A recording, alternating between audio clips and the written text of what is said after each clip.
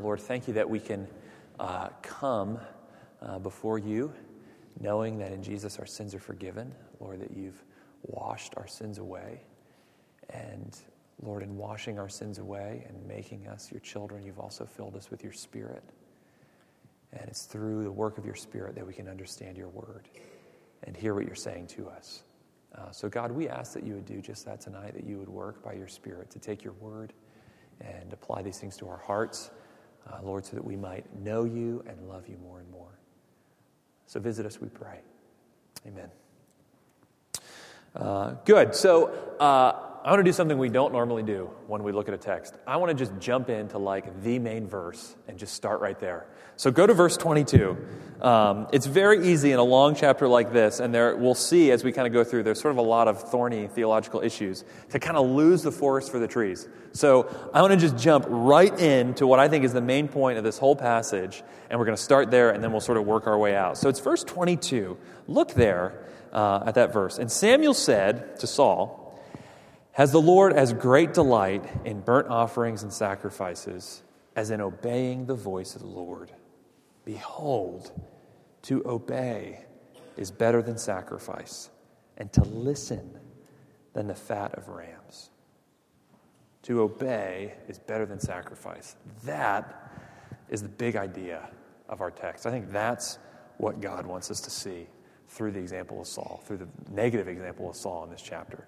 And that's what God wants from us as his creatures. God created us in his image to be in relationship with him and to listen to his voice in Scripture and to obey, to take his word to heart. That's why he's made us. And of course, to obey is better than sacrifice, but that doesn't mean that sacrifices were necessarily bad, right? That's not Samuel's point here. God told the Israelites to make sacrifices. He told them how and when and what and even why to do that. So sacrifices aren't bad in and of themselves, but they were a means toward an end. They were sort of a step towards a goal. And that goal in the Old Testament was a relationship. The sacrifices were put in place so that a holy God could dwell with a sinful people in a relationship of intimacy and a relationship of obedience. And of course, they pointed forward to a greater sacrifice to come. But here's the problem, and here's where this text, I think, kind of hits us. Don't we often use outward sort of religious practices as a means of excusing or justifying our disobedience? Okay, here's what I mean. We take good things and we use them as a cover-up for the bad things that we do. What are some examples of that? How about the person who says, "Well, yeah, I know it's not right to play the lotto, but if I win, I'll tithe of my winnings." Right? Wouldn't that be a good thing? Tithing is giving 10% to the work of the Lord. Now, look, is tithing a bad thing? No. Giving is a biblical means of growing in grace. It's a good thing. But you can't use giving as an excuse to do something like gambling, which at best is just sort of a waste of time and money, and at worst is this hugely sort of addictive, destructive thing, right? To obey is better than sacrifice. God actually doesn't need your money, but he wants your heart. And he wants you to listen to his voice, to listen to his word and obey. Maybe here's another example. You're sharing your testimony with a friend. That is, you're sharing your story of how you became a Christian. And you bend the truth just a little bit to make the story seem more interesting or more compelling or more impressive. Now again, sharing your testimony is a good thing, right? And we grow a lot in our faith when we share sort of the story of what Christ has done in our life with non-Christians, and we encourage one another a lot by sharing those stories with one another. But, again, you can't use that as an excuse for twisting the truth. To obey is better than sacrifice. Of course, there's lots of examples that we could give, but why don't we just take a moment tonight as we sort of just go right into it to think, do you see patterns like this in your own life? I think if you think hard enough, you'll see them. I know my own heart, and I'm prone to taking some good thing and using it as a cover-up for some area of disobedience. Sure, I get angry and frustrated with my roommate, but I was on my way to church and she was making me late. Yeah, I shouldn't have been looking at that on the internet, but I was working really hard this week, and I went to Bible study too, so it must not be quite that bad. Or, yes, I'm holding a lot of bitterness and unforgiveness in my heart, but I spend a lot of my time in ministry, so I don't really have time to kind of deal with that stuff in the past. And isn't that the fallen human heart that we have? And right into that tendency that we all have, Samuel speaks loud and clear: to obey is better than sacrifice. That's what God wants. He doesn't want our money or our witness or our time or our ministry. He's God. All those things are his gifts. But what he wants is your heart. He wants you to hear his word and obey. And actually, we've seen this theme throughout 1 Samuel. I don't think we've actually sort of picked it up in any of our sermons yet. But, there's a running theme in this book that what biblical spirituality is all about, and everyone in our age is talking about spirituality and we want to be spiritual, is really that. It really comes down to this, is actually listening to God's voice, trusting it, and doing what he says. That's really the sort of core part of what it means to follow God. And why? Why is God so concerned that we listen to his word and that we obey? Well, first of all, because he's God and he deserves it. He made us. But also because it's for our good. Because God made us, it's for our good that we obey him. He knows how life works best. So that's really the sort of drive shaft in this passage. And I want to sort of back up now and sort of look at how the passage sort of unfolds. And we're sort of at, in chapter 15, that kind of nadir. That's like the low point of King Saul's life. Saul's going to be a character in the rest of this book. He'll meet his end at the very last chapter. But really, this chapter, chapter 15, is when finally he hits rock bottom. And in chapter 15, really, Saul serves as kind of a warning to us of this tendency to put sort of religious things as a cover-up for our sinful hearts. And tragically, what we're going to find in this chapter is that the Lord finally rejects Saul as king. And through all that, we're going to see how central it is to hear God's word and obey. So as we walk through, I want to just look at this chapter under three heads. First, God's unique command to Saul. And then second, what I would call Saul's successful failure. And then three, God's unchanging character. So first, let's look at God's unique command to Saul. Look down at verses 1 through 3. Let's read these together. And Samuel said to Saul, "The Lord sent me to anoint you king over his people Israel." Okay, that's happened a number of chapters ago. "Now, therefore, listen to the words of the Lord." There's that theme. "Thus says the Lord of hosts, I have noted what Amalek did to Israel in opposing them on the way when they came up out of Egypt. Now go and strike Amalek and devote to destruction all that they have. Do not spare them, but kill both man and woman, child and infant, ox and sheep, camel and donkey." Okay, now that is a shocking command, isn't it? And in a sense, it should be shocking to us. It's helpful to know some of the context here. The Amalekites, the people of Amalek, were an old and constant enemy of Israel. Many years before, the Amalekites had attacked Israel when Israel was on its way from the Red Sea to Sinai. They had just come out of Egypt. They were tired and hungry and weary in the wilderness. And then Amalek came and sort of raided them at their weak point. And what you find is that wasn't just the only time that they attacked them. When you read the book of Judges, it's very interesting. I didn't actually see this until I was studying this passage this week. That the Amalekites come up again and again and again throughout this period of Israel's history, always there, sort of attacking them, taking advantage of them, raiding their villages, destroying their crops. And so finally, here in 1 Samuel 15, God's judgment comes. In mercy, God had delayed it for hundreds of years. But now God says, enough is enough. And that should be very sobering for us. That God is a God of justice.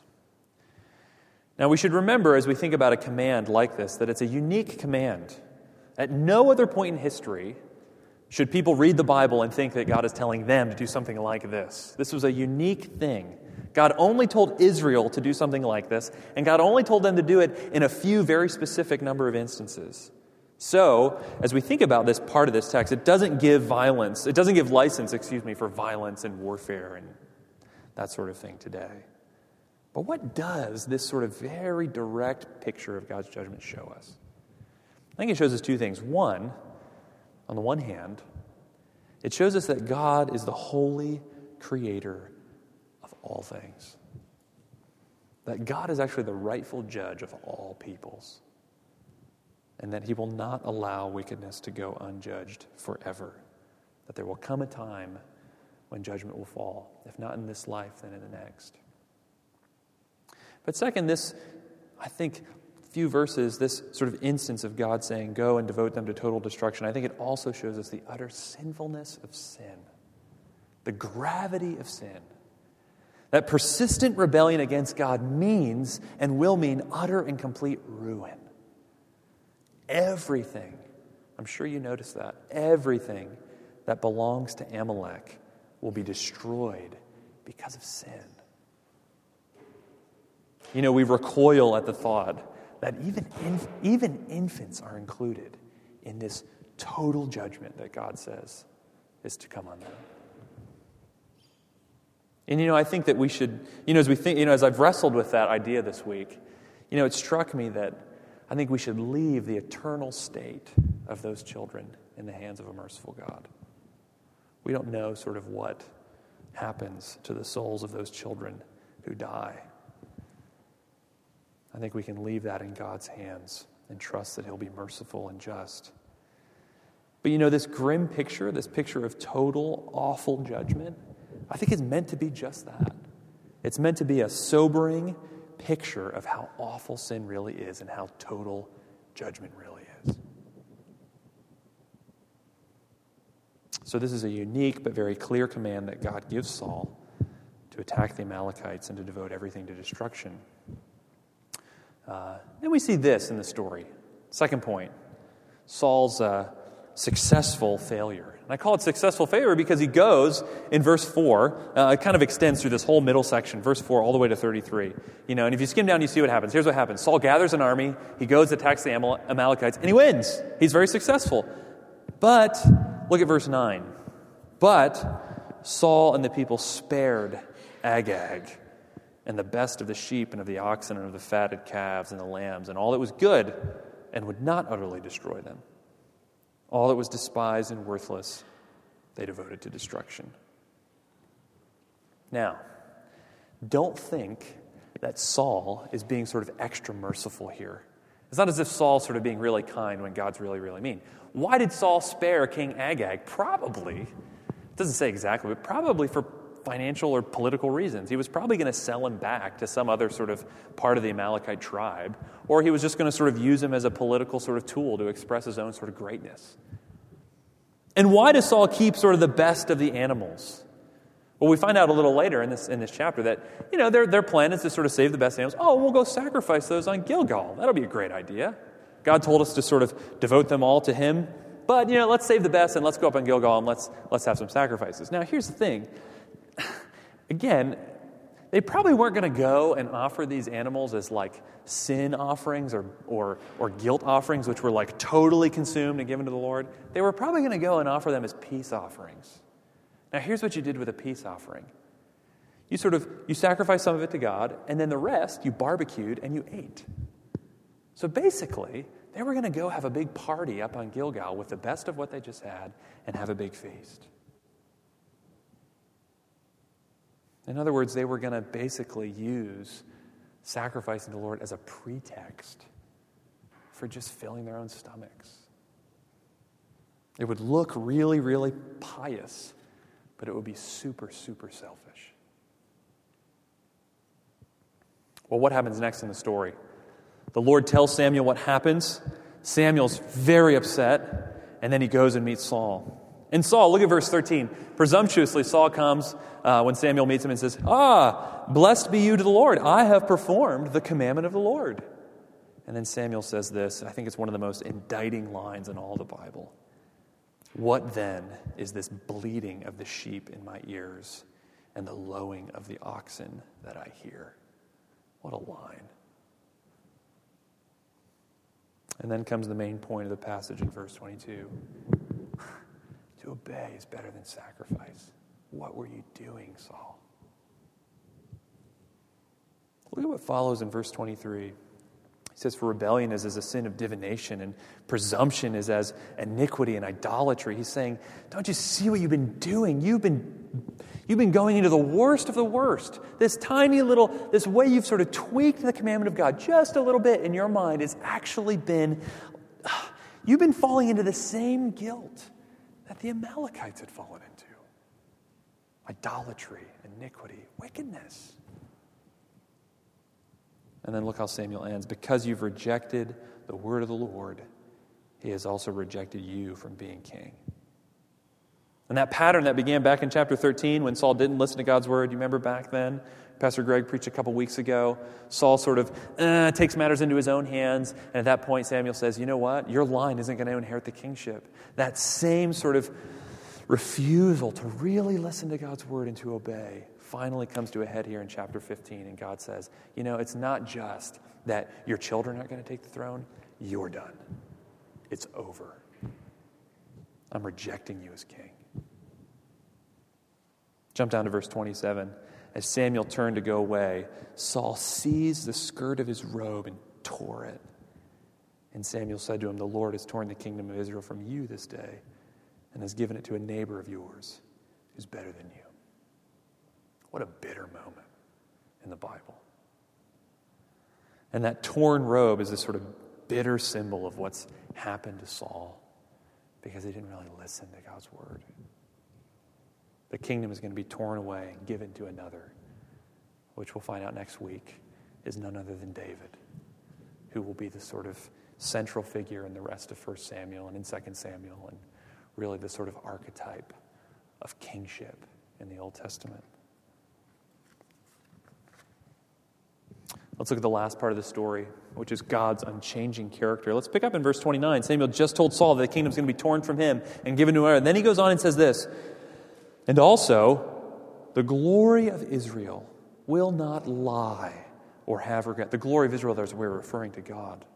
The glory of Israel will not lie or have regret, for he is not a man that he should have regret. In other words, God doesn't change. He's not going to go back on his word. Saul's time as king is over, and God isn't going to change his mind. Now, that might sound kind of harsh, right? I mean, doesn't Saul say that he's sorry? Look at verse 29. I mean, he's sort of been saying, yes, I sinned. I'm sorry. He's been kind of saying that in this whole paragraph. But look at verse 29. Then Saul said, I've sinned, yet honor me now before the elders of my people and before Israel, and return with me, that I may bow before the Lord your God. And I think what we see in this verse is that Saul never truly repents. I think this verse is so revealing. I mean, look, what does Saul really care about in this verse? It's the honor of the elders, right? In other words, he cares more about what people think than what God thinks. He only admits his sin when it keeps him from getting what he really wants, which is the admiration and the approval of others. And then in the next verse, Samuel actually ends up going with Saul, which is interesting, probably for the sake of political stability, so that the nation doesn't fall apart. He carries out the sentence on Agag, which is something Saul should have done. And then the chapter ends like this. And Samuel went to Ramah, and Saul went up to his house in Gibeah. And Samuel did not see Saul again till the day of his death. But Samuel grieved over Saul, and the Lord regretted that he had made Saul king over Israel. What a tragic way for a chapter to end. And of course, it's a bit confusing too, isn't it? I mean, didn't Samuel just say that God doesn't regret in verse 29? And yet here, He does regret. What's going on? Well, you see, the word regret in Hebrew has kind of a broad range of meaning. It can mean to change your mind, like in verse 29. But it can also mean to feel deep sorrow. And that's what it means here in verse 35. That the Lord, who doesn't change in his faithfulness, who doesn't change in his mercy, who doesn't change in his goodness and his holiness, sees how far Saul has fallen, and God grieves. And that should bring it back to us today. We began by saying that the main point of the passage was verse 22. To obey is better than sacrifice. But as we sort of studied quickly, as we just sort of walked through this chapter and seen the character of Saul, isn't it true that we're all so much like him? That we try to justify and excuse our disobedience, that we refuse to listen to God's voice in Scripture, we kind of tweak the rules that kind of benefit us, thinking that our way is a bit better than God's way, and then we sort of do some outward religious actions to kind of cover up and justify what we've done. And the question is, what hope is there for us? If God sort of tore the kingdom away from Saul, what's he going to do to us? Are we all doomed like Saul to end in failure? And I think the hope is found back in verse 28, that the kingdom will be given to a better king. And not merely David, because David too actually disobeyed God, as we'll find as we study the life of David. But that there'll be a better king, and there'll be a better king who's David's greater son, Jesus. Listen to what Hebrews chapter 10 has to say about Jesus in the New Testament. Consequently, the writer to Hebrews says, when Christ came into the world, he said, sacrifices and offerings you've not desired, but a body you've prepared for me. In burnt offerings and sin offerings you've taken no pleasure. Then I said, behold, I've come to do your will, O God, as it is written of me in the scroll of the book. And then the writer to Hebrews goes on and says this, when he said above, you've neither desired nor taken pleasure in sacrifices and offerings and burnt offerings and sin offerings, these are offered according to the law. Then he added, behold, I've come to do your will. He does away with the first in order to establish the second. And by that will, we have been sanctified through the offering of the body of Jesus once for all. What does the writer to Hebrews want us to see about this King, this Christ who's come? He wants us to see that when Jesus came, he didn't just come to sort of offer up more sacrifices. He came to perfectly obey God's will. The writer of Hebrews here is pointing towards Jesus' active obedience, that he did everything that the law of God required, that he, as it were, built up a perfect record of righteousness that is then credited or imputed to everyone who trusts in him. And what we see about the obedience of Jesus is that the obedience of Jesus was an obedience unto death. That Jesus didn't come to make sacrifices, but to actually be a sacrifice. To be a sacrifice so great and so perfect and so sufficient that it would put an end to all sacrifices. And it would cleanse us, Hebrews says, once and for all.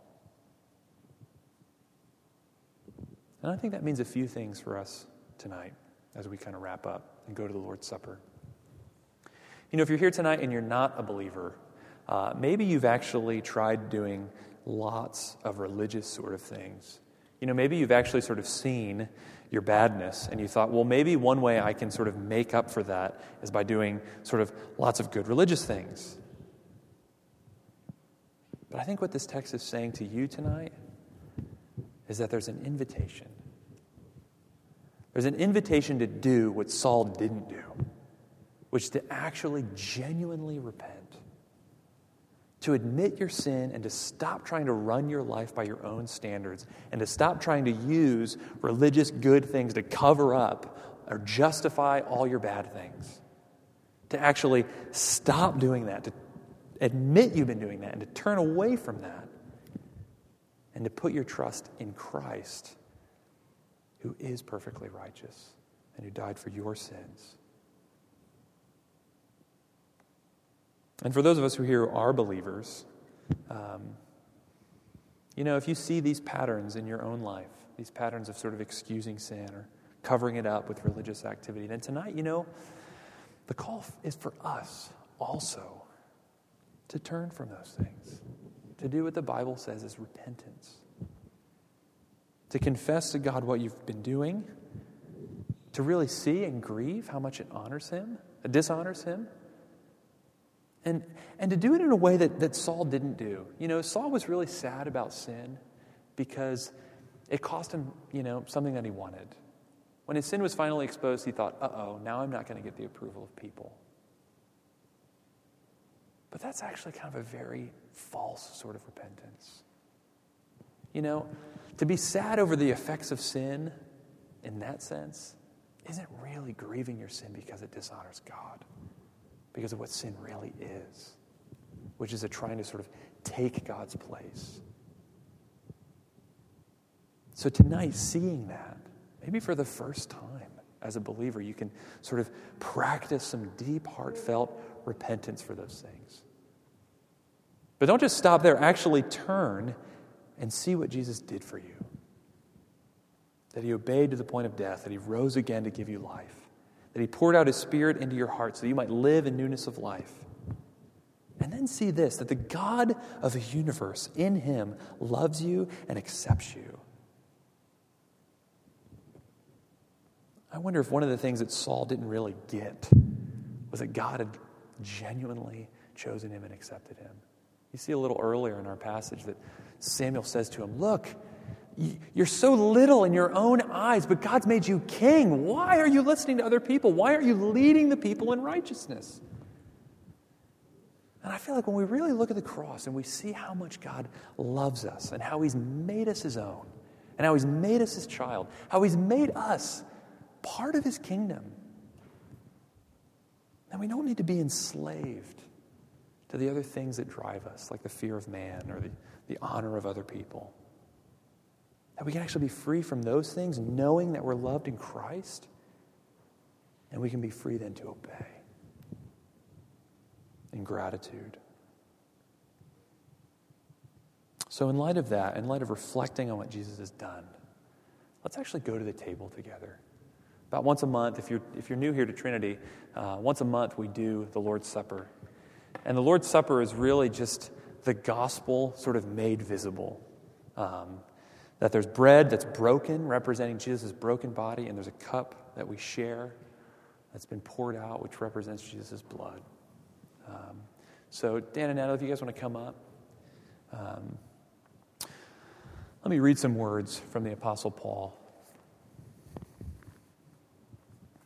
as we think about preparing our hearts for communion.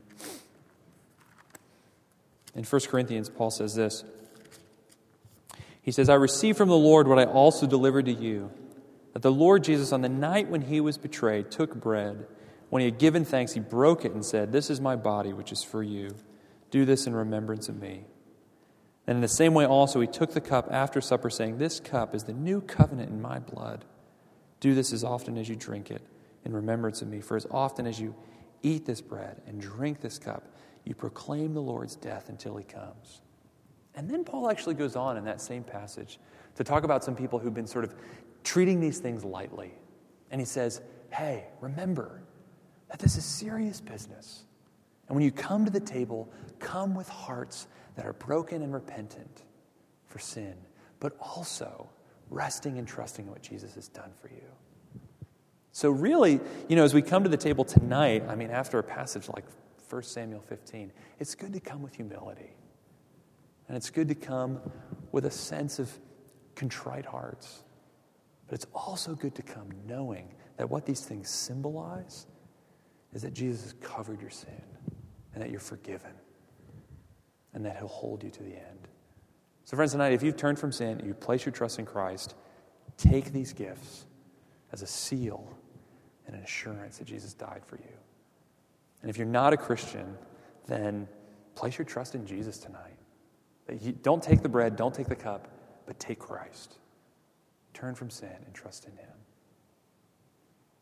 So with that being said, why don't we sing while we take the bread together? Jonathan, would you help me serve tonight?